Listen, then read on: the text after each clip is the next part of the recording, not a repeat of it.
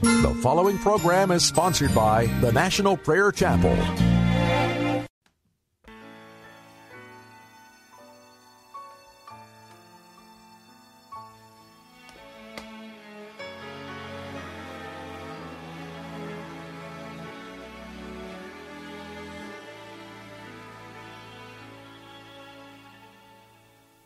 One night while I was sleeping, I had a dream so fair.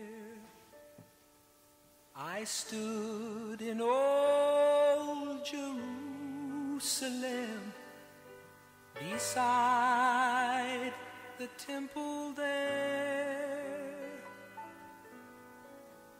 I heard the children singing, and ever as they sang, I thought the voice of angels from heaven in answer rang. I thought the voice of angels from heaven in answer rang. Jerusalem, Jerusalem, hark how the angels sing. Hosanna in the highest, Hosanna to your King. And then I thought my dream was changed.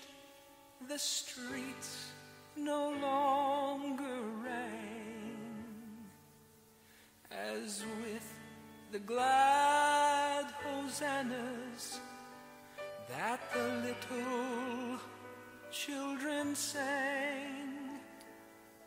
The sun grew dark with mystery, and the morn was cold and chilled, as the shadow of a cross arose upon a lonely hill, as the shadow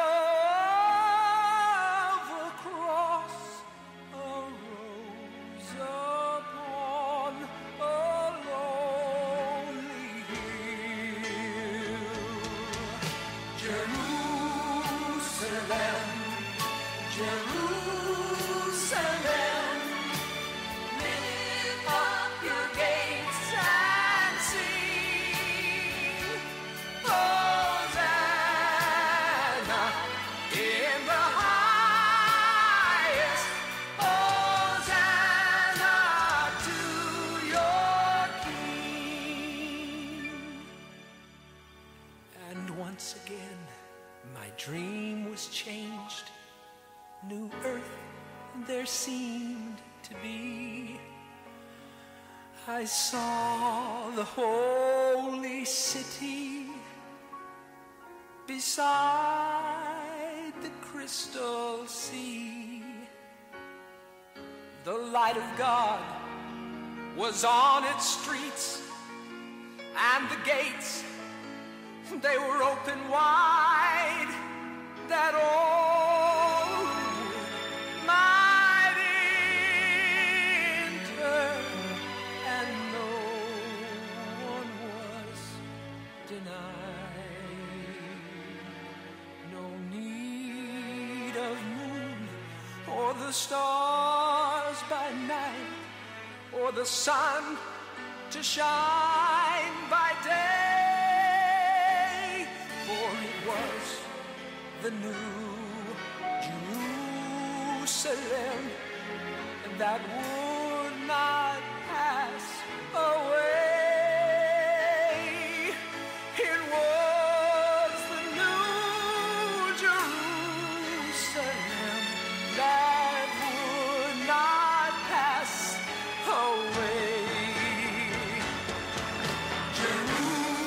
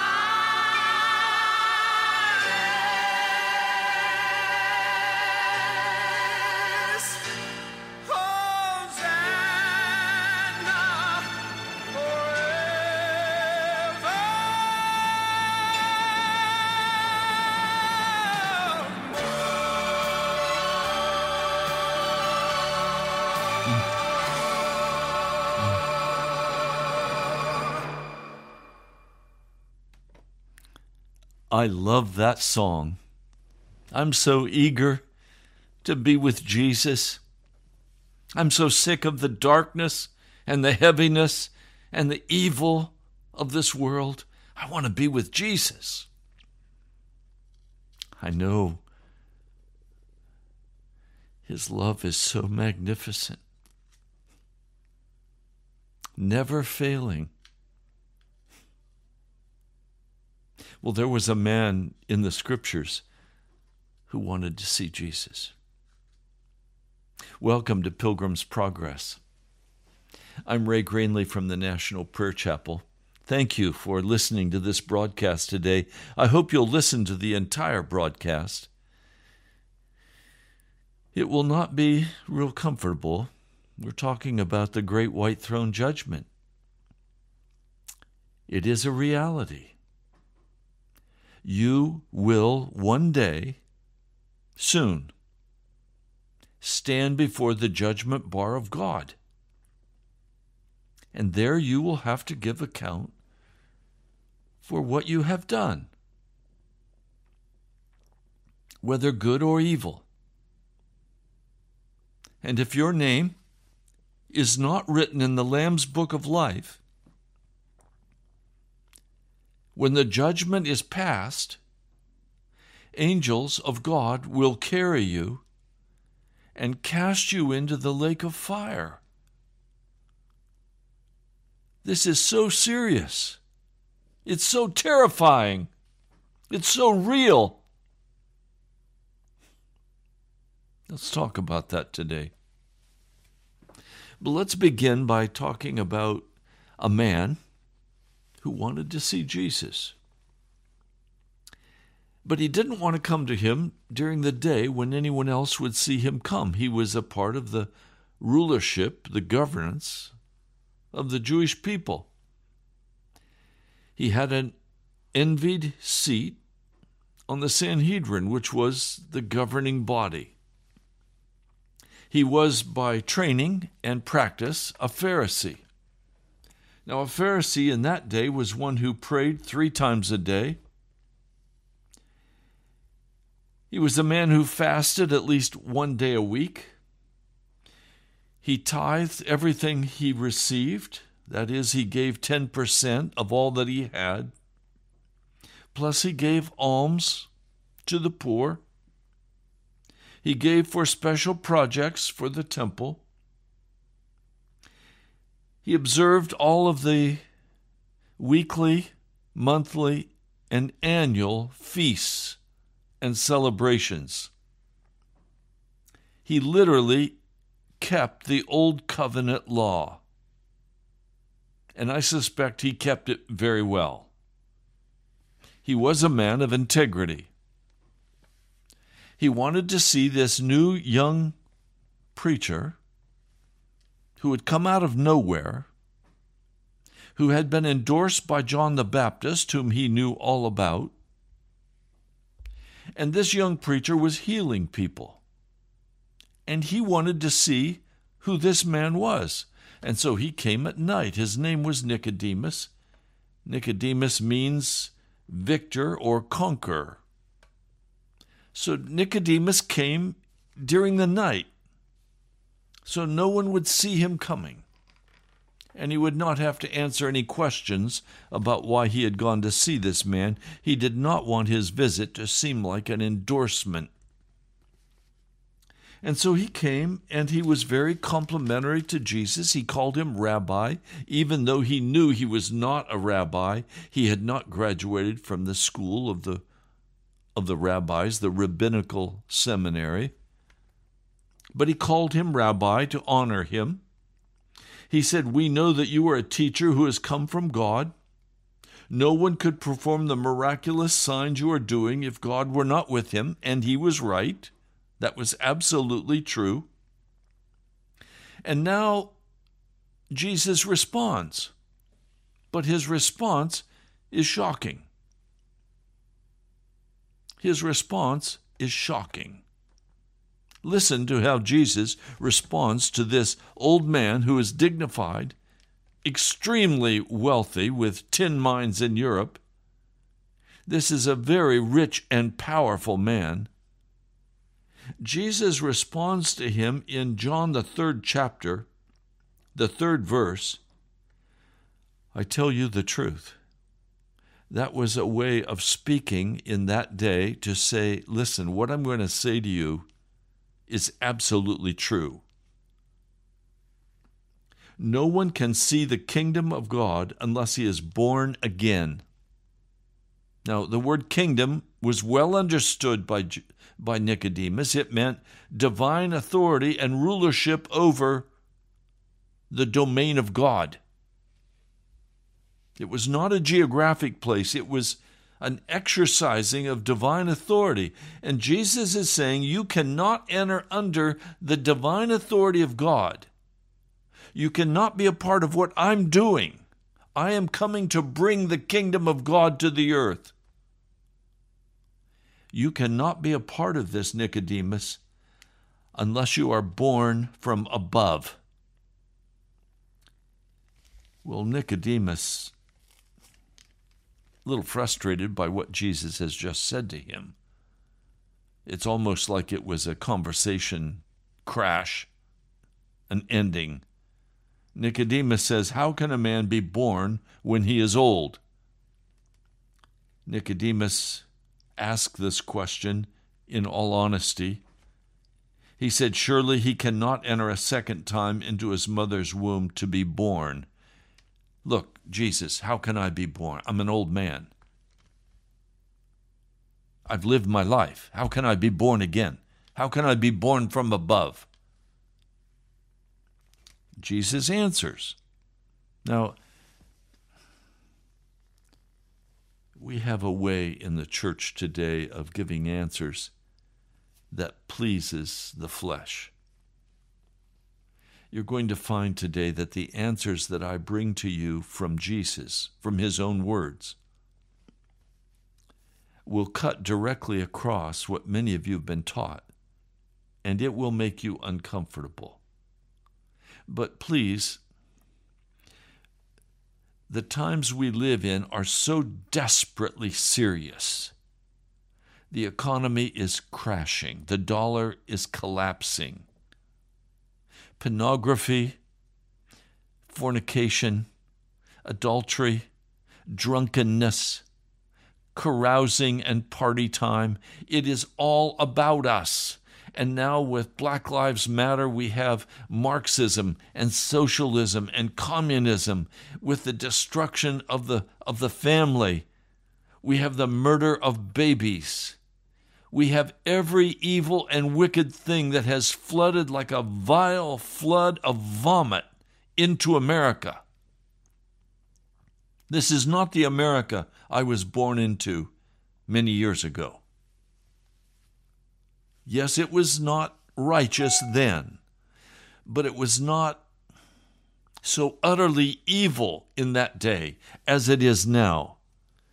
You cannot watch television for but a moment and be embarrassed by the utter wickedness of what you see there. You cannot but be embarrassed unless you have been jaded by the soft porn that you see as advertising. We live in such an evil day. And the answers that Jesus has for us in this last day are very uncomfortable answers. I recognize that some of you will probably just turn this broadcast off because you don't want to talk about your carousing, your clubbing. You don't want to talk about how you like to get together with the guys for an evening out, smoke your cigars, have some beer, gamble a little together with some cards, talk about fishing and football and all the other things that many guys like to talk about. I've been in dinners with church groups of men, and I've sat and listened as they have told their coarse jokes, passed them out one to another on the internet, come and ha-ha about them. Never once, except for the blessing for the dinner, bow our heads and say a quick blessing and thank you very much, and then back to the coarse, wicked conversation. And when I have, in these meetings, broached, have you brought anybody to Jesus in your church this year? No. Where have the new members? Well, they've transferred from other churches. No new salvation.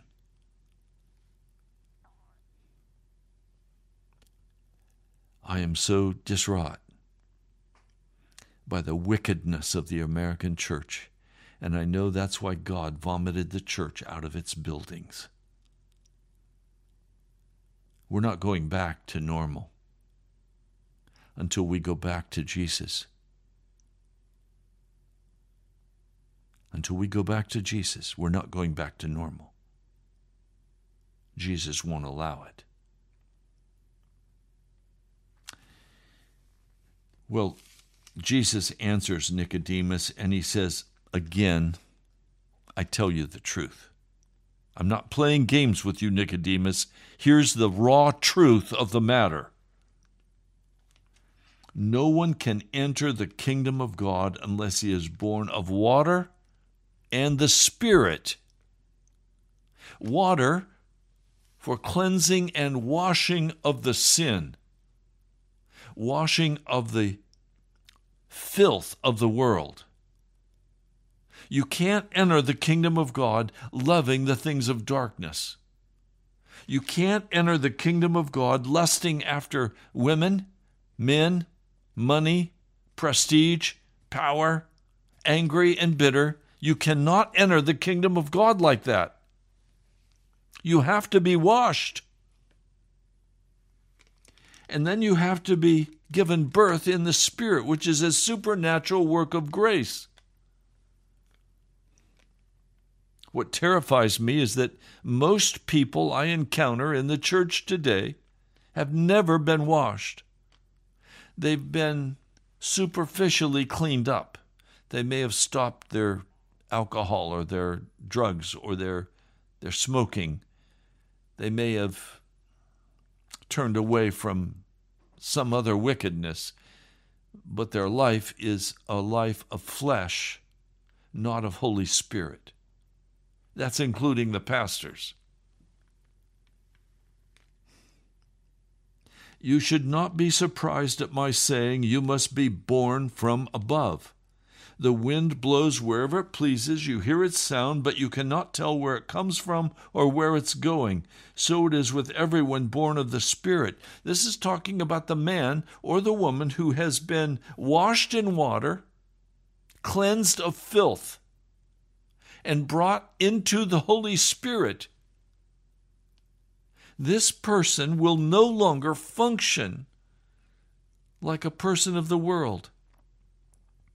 They won't tell the same jokes. They won't go to the same places. They will not be interested in the same things. Their focus will be on Jesus, on the Word of God, and service and ministry and acts of love for the people about them. They will no longer spend their time trying to consume the entertainment of the world. It is filthy, it is derogatory, it is nasty. There is nothing redeeming about the world's entertainment today. It is utterly dark. It is demonic. And some of you, hurts me to say this, some of you have encouraged your children to read the Harry Potter novels or to watch the Harry Potter movies. And you have taught your children about witches and how to make spells. And what you don't know is that your children are trying those in private. You've taught your children about Pokemon, the Japanese gods. I go down to walk in a little town close by the river called Occoquan. And every time I go there, there are crowds on the weekend with their telephones out, walking all over town, collecting Pokemon. Japanese devils. We give our children the Pokemon cards so they can play with them as though they are innocent. They're not innocent. They're demonic.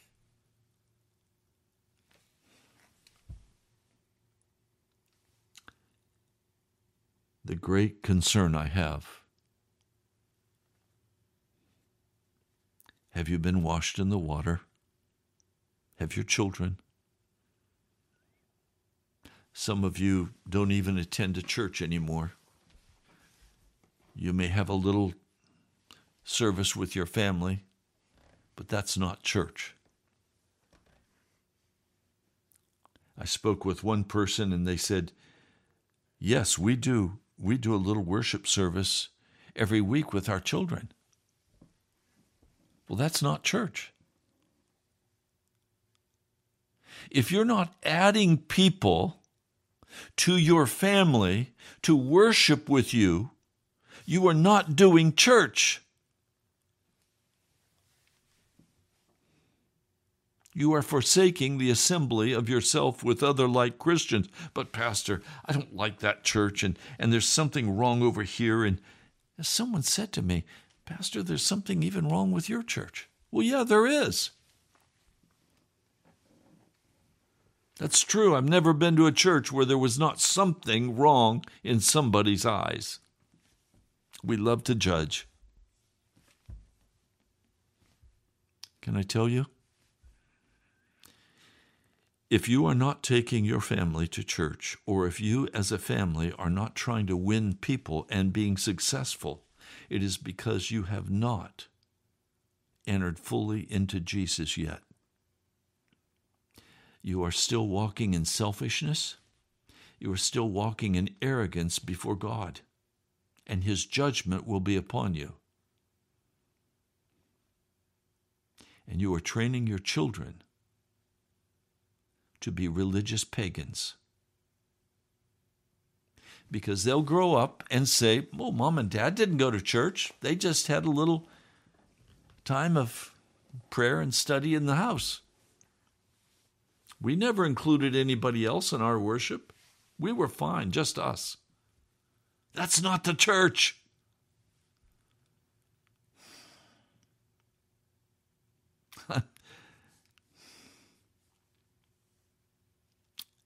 Nicodemus didn't like what he was being told. He said, how can this be? You're a teacher in Israel, said Jesus, and you don't understand these things? I tell you the truth. We speak of what we know and we testify to what we have seen. But you don't accept my testimony.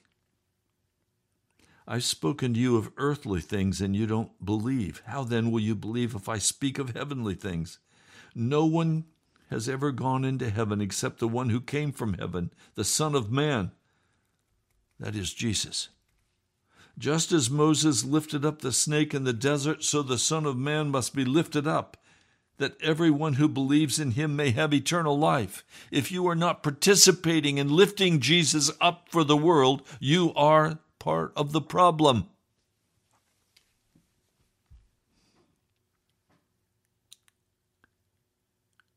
And then comes that wonderful passage of Scripture that the modern church loves to escape into. For God so loved the world that he gave his one and only Son, that whoever believes in him shall not perish but have eternal life. For God did not send his Son into the world to condemn the world, but to save the world through him. Yes, Jesus does love the world. He died for the world. He loves you. And he's calling you out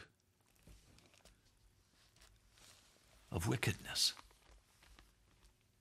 Now let me read a passage in Matthew again, and I'm going to be very much today on the sayings of Jesus as we deal with these issues. Matthew, the 5th chapter. Jesus has just given the Sermon on the Mount. He's talked about being a light, not hiding it under a basket. If you're doing church, so-called, which is not church, in your house, you are hiding your light under a basket.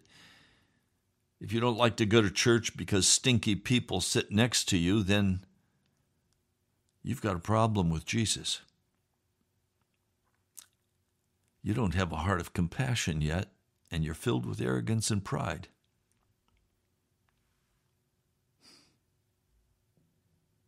Do not think that I've come to abolish the law or the prophets. I've not come to abolish them, but to fulfill them.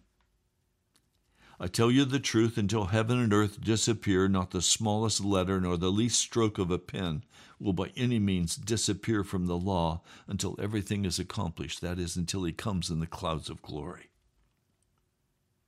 Anyone who breaks one of the least of these commandments and teaches others to do the same will be called least in the kingdom of heaven. That is, he won't even get there. I'll show you that in a moment. But whoever practices and teaches these commands will be called great in the kingdom of God. Now listen. For I tell you that unless your righteousness surpasses that of the Pharisees and the teachers of the law, you will certainly not enter the kingdom of heaven. Nicodemus kept all the law outwardly. Jesus is saying Nicodemus can't enter because he's not been washed yet and he's not been filled with the Spirit yet. And he's saying,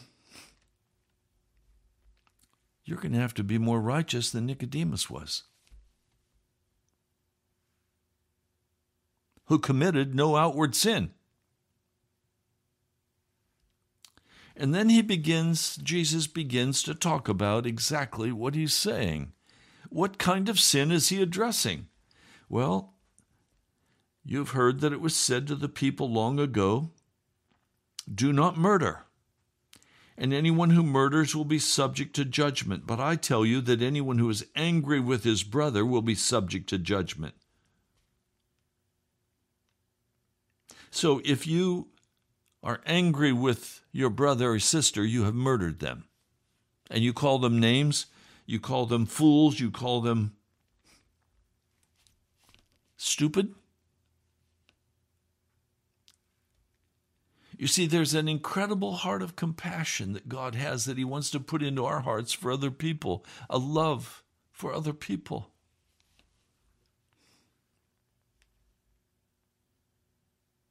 And then he goes on.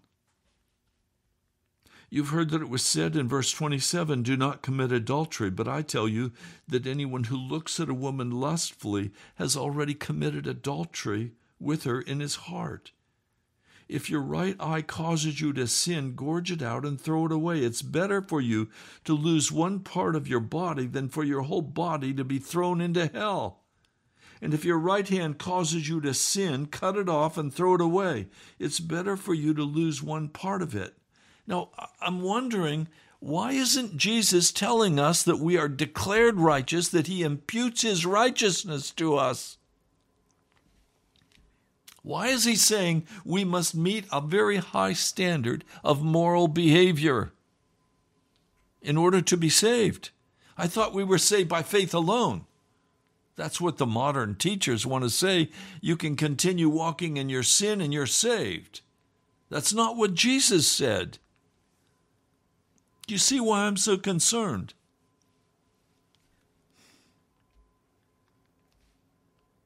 It's been said anyone who divorces his wife must give her a certificate of divorce, but I tell you that if anyone divorces his wife, except for marital unfaithfulness, causes her to become an adulteress.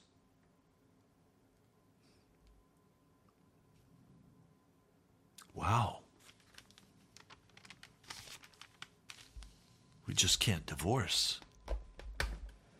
Didn't you, when you got married, say, until death do us part? And yet some people call themselves Christians and walk away from their marriage. And they walk under a curse of God. Now that can be forgiven if it's properly repented of, if it's turned away from. You've heard it said, love your neighbor and hate your enemy, but I tell you, love your enemies. Pray for those who persecute you, that you may be sons of your Father in heaven. He causes his sun to rise on the evil and the good. He sends rain on the righteous and the unrighteous. If you love those who love you, what reward will you get? Are not even the tax collectors doing that? Do not even the pagans do that? Be perfect, therefore, as your heavenly Father is perfect. Be complete, in other words. Then he talks about giving to the needy, taking care of the poor. He talks about a secret prayer room where we meet one-on-one with the Lord Jesus Christ.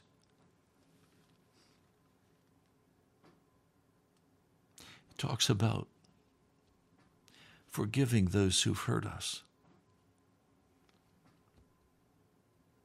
Talks about not storing up treasures on earth where they can be stolen or the government can take them, but to give for the work of the gospel and for the poor.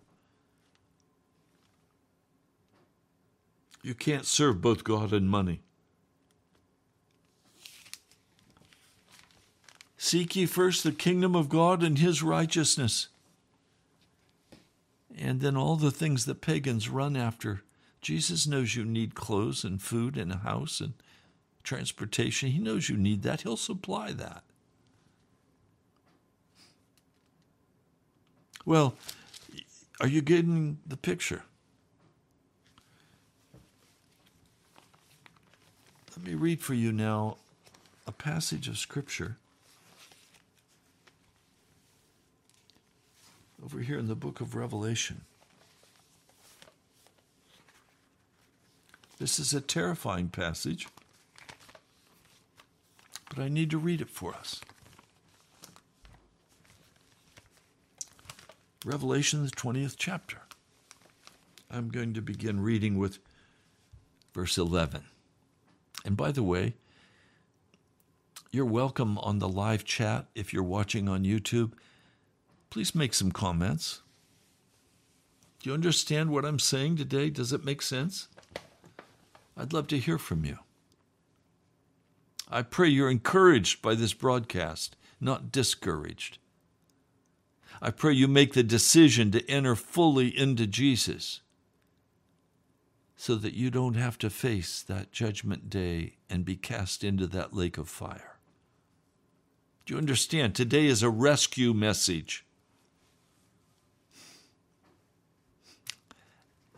There's such love in my heart for you. I don't want you to die on that day. I want you to go to heaven. I want to go to heaven with you. And I'd love to hear from you sitting in heaven saying, Pastor Ray, I heard that message on the white throne judgment, and I said, I've got to change. I've got to get ready to go to heaven. Revelation 20, verse 11, then I saw a great white throne, and him who was seated on it. And earth and sky fled from his presence, and there was no place for them. The physical realm fled away. They were terrified. I saw the dead, great and small, standing before the throne. Oh, they were alive again now, but they were dead. They'd been brought to judgment. And now they stand before the judgment bar of God. And Jesus is on the throne. and the books are opened. The records of heaven are opened. Another book was opened, which is the book of life. The dead were judged. You will be judged according to what they had done. Oh, wait a minute. I thought, I was taught by Charles Stanley and by others that when I stood before the judgment bar of God, God would not see me. He would see Jesus, and all of my sins, I was declared righteous because Jesus is righteous. All of his righteousness was imputed to me, and I was saved. That's what the false prophets of our day are teaching, and they're lying to you. I can't put it any plainer than that. You are going to face the judgment bar of God, and when you face the judgment bar of God, you're not going to be judged on what Jesus did while he was on the earth. Revelation says, and this is the word of the risen Lord Jesus. Now, I've said this before, but I need to say it again. Please, interpret the writing of the apostles through the eyes of the Gospels and of Revelation. Jesus is God. He is our Savior. The Apostle Paul, as important as he is, the Apostle Peter and the Apostle John, as important as they are, must be understood through the words of Jesus. I just read out of Matthew where Jesus is saying that what you do is how you'll be judged. And now in the book of Revelation, the book of record is opened, and the dead are judged according to what they had done as recorded in the books. That is not saying you are judged based on the imputed grace of Jesus Christ. That's a lie. A damnable lie. It'll take you to hell. The sea gave up the dead. Death and Hades gave up the dead that were in them. And each person was judged according to what he had done. Twice, the Word of God says you will be judged based on what you have done, not on what Jesus did. It will be your actions that matter. It will be your attitudes that count. It will be the person you are that will matter on the great day of judgment. You cannot escape that day. You will be brought against your will to stand before the judgment bar of God. Your case will have been carefully examined, and a judgment will have been rendered. And if it's like an American court, you will go before the judge, and he will ask for the charges. And then he will turn to you and say, guilty or not guilty. If you say guilty, you are sentenced. If you say not guilty and you ask for a jury trial, you will be granted a jury trial. But in this case, the jury has already met on your behalf, and they have rendered a judgment. So when you hear the evidence, perhaps it will be shown on a screen and you see yourself in reality. Perhaps it will be flashed through your mind and you will see everything clearly. And then a judgment is passed upon you. Either a judgment to eternal damnation or a judgment to eternal life, based on what's in the books of record and the Lamb's book of life. Then death and Hades were thrown into the lake of fire. The lake of fire is the second death. If anyone's name was not found written in the book of life, he was thrown into the lake of fire. Let that settle in your heart.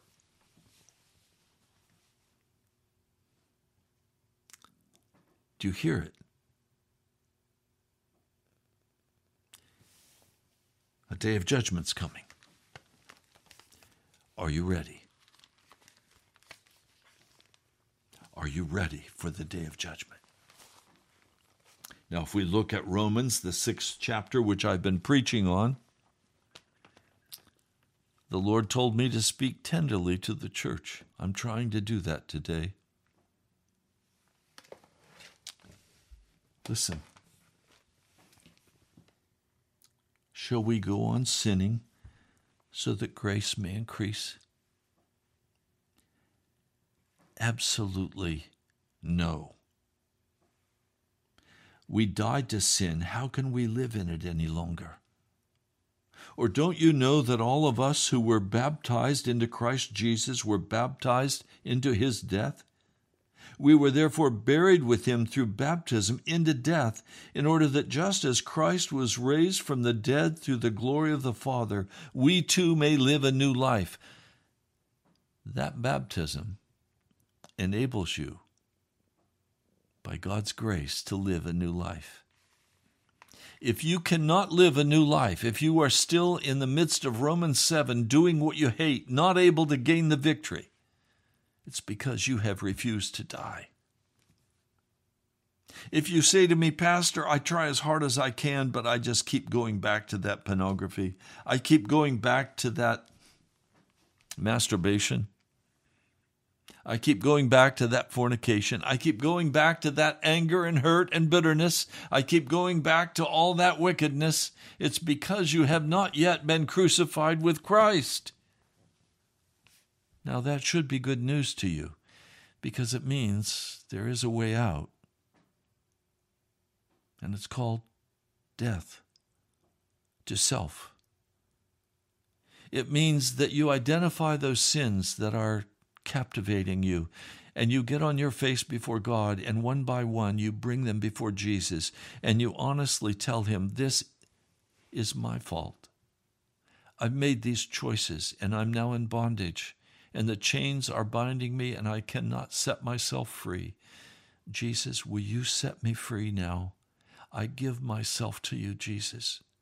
I will not go back to that fornication. I will not be in this relationship where I am shacked up with somebody I'm not married to, even though I love them. We're either going to have to get married, or we're going to have to go our separate ways. Oh, I can't do that, Pastor. Oh, you don't want to go to heaven? You want to go to hell? You want to take your partner to hell? Really? Get clean. Get washed. Be changed into the likeness of Jesus.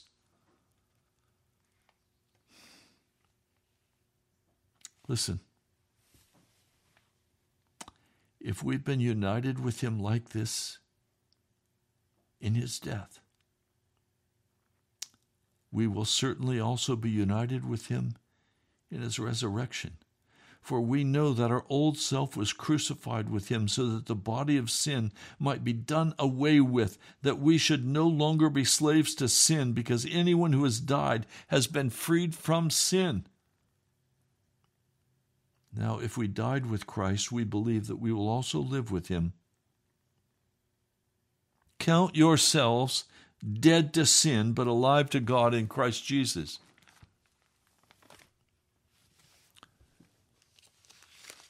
Now, if you look with me in the book of 2 Peter, chapter 2. But there were also false prophets among the people, just as there will be false teachers among you. and they will secretly introduce destructive heresies. The most destructive heresy that has been brought into the church today is that you cannot stop sinning, that the blood of Jesus does not have the power to break the bondage of sin, that you have to wait until you die for that to happen. Well, death is not my Savior. Jesus is my Savior. And he's broken the bondage of sin in my life. He will do the same for you. Even denying the sovereign Lord who bought them. How did they deny the sovereign Lord? By saying we can't quit sinning. Nobody's perfect. Oh, really? Nobody can stop sinning. Really? You don't understand the gospel. You don't understand what Jesus did for you on Calvary. His blood is powerful, the most powerful thing in the universe. And he will set you free. He will wash you and cleanse you and heal you. He will restore you.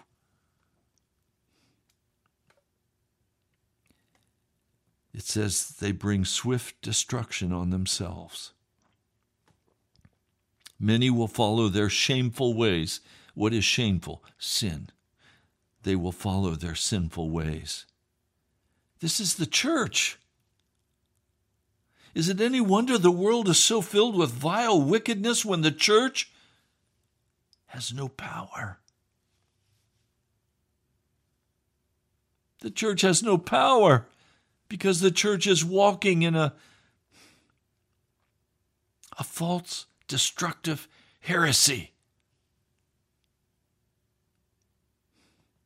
They have brought the way of truth into disrepute. In their greed, these teachers will exploit you with stories they've made up. They'll entertain you. They'll tell jokes. They'll laugh. They'll be good buddies. But they won't rebuke you for your sin, and they won't tell you that you must die. They'll tell you the imputed grace of Jesus covers you. You're saved. You're on your way to heaven. Liar, liar, your pants are on fire. You have brought a false prophetic word to the people of God. You are a false teacher. You are teaching heresy. And you will take many people to hell. I don't want that to happen. I don't want that to happen. If God did not spare angels when they sinned but sent them to hell, putting them into gloomy dungeons to be held for judgment, if he did not spare the ancient world when he brought the flood on its ungodly people but protected Noah, a preacher of righteousness, if he condemned the cities of Sodom and Gomorrah by burning them to ashes and made them an example of what's going to happen to the ungodly, what? Wait a minute. If that's what he's done, look at the history. Do you think he's going to treat sin any differently today or in the day of judgment? No, he's not. Lord, the cry of my heart is that your people would get on their face and confess specific sin and weep before you and be cleansed, be freed, be set free. Lord, the church is lukewarm today, and you're about to spit us out. You've already spit us out of the buildings. And now we're about to be spit out of your mouth if there is not honest repentance. But Lord, the self-assured liars of our day have told us we don't need to repent, we're saved, we're okay. Just generally confess, forgive me for my sins, and say a little sinner's prayer. Lord, forgive us. Deal with our hearts and deal with your church. Call your church now, Lord, to be crucified with you. I pray in your holy name. Amen. Well, we're out of time. You've been listening to Pilgrim's Progress. Would you, if you're watching on YouTube, would you subscribe to our channel? That will help us be spread even more widely by Google. And I really need your help. We need to build a fund to pay for the radio for this month. you can write to me at the National Prayer Chapel, Post Office Box 2346, Woodbridge, Virginia, 22195. Again, that's the National Prayer Chapel, Post Office Box 2346, Woodbridge, Virginia, 22195.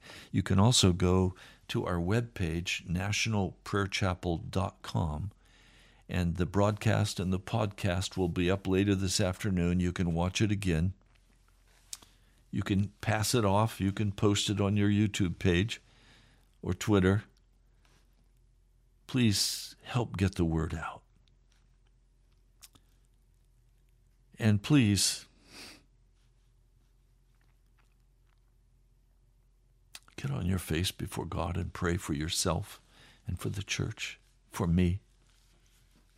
I need your prayers. You're also welcome. The National Prayer Chapel is a real church. We're not the typical. We're a very small fellowship, a home church. We had an awesome service yesterday. The Holy Spirit was there. And then we had lunch afterward. It was a wonderful time, and you're welcome to come. Go to our webpage and you'll find all the information there, nationalprayerchapel.com. My brother, my sister, I love you. I'd love to meet you. I'm hoping soon that we can set up a time when I can invite you to come and even get a hug. You know, it's all about love in the body of Christ, caring for each other, caring about Jesus. Thank you for listening today. I'll talk to you soon. God bless you.